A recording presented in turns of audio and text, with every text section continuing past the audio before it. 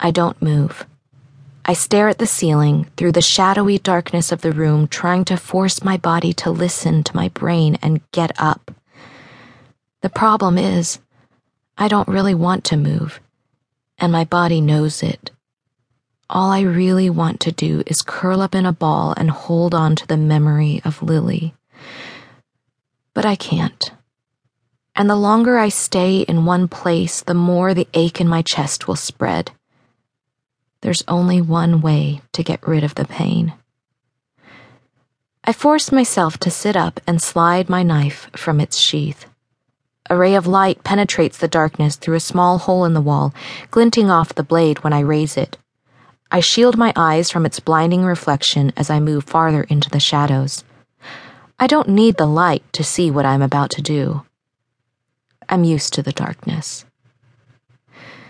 I place the blade against my forearm, only an inch or so above my wrist, then slide it across. When the sharp edge slices my skin, I grit my teeth against the stinging pain. A crimson line appears, barely visible in the shadowy corner of the room. Blood pools for a second before trailing down my wrist, cutting through the layers of dirt as if it can erase the past. It's comforting. Not the pain or the blood, as much as the line. It means I've lived to see another morning. Particles of dust tickle the hair in my nose when I inhale. The room is musty, and breathing feels a lot like eating a mouthful of dirt. I cough to clear my throat, then slide my fingers over the notches on my right arm, starting below my shoulder and reaching down to my wrist. Then I move to the left side, repeating the gesture just like I do every morning. My fingers stop on the new cut, and I wipe the blood away.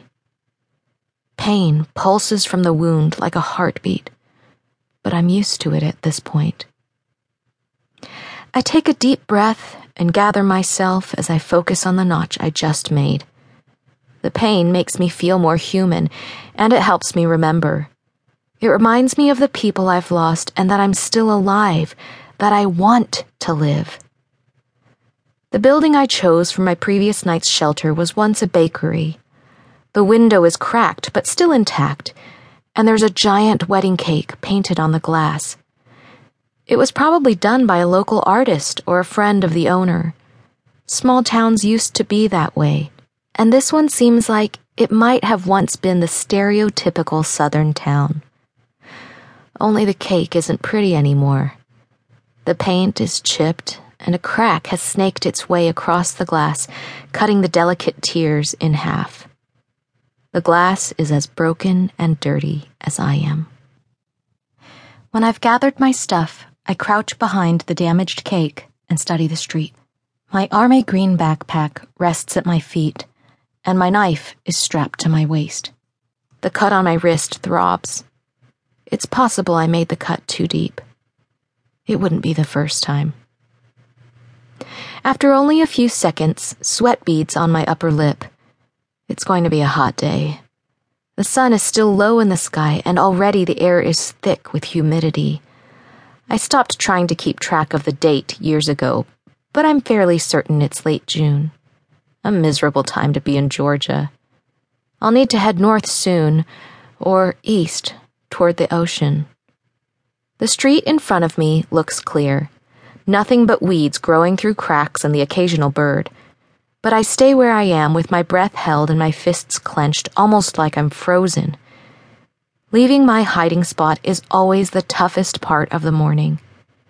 Despite my common sense, a part of me just wants to hide from the horror and desolation that has taken over this planet and the utter nothingness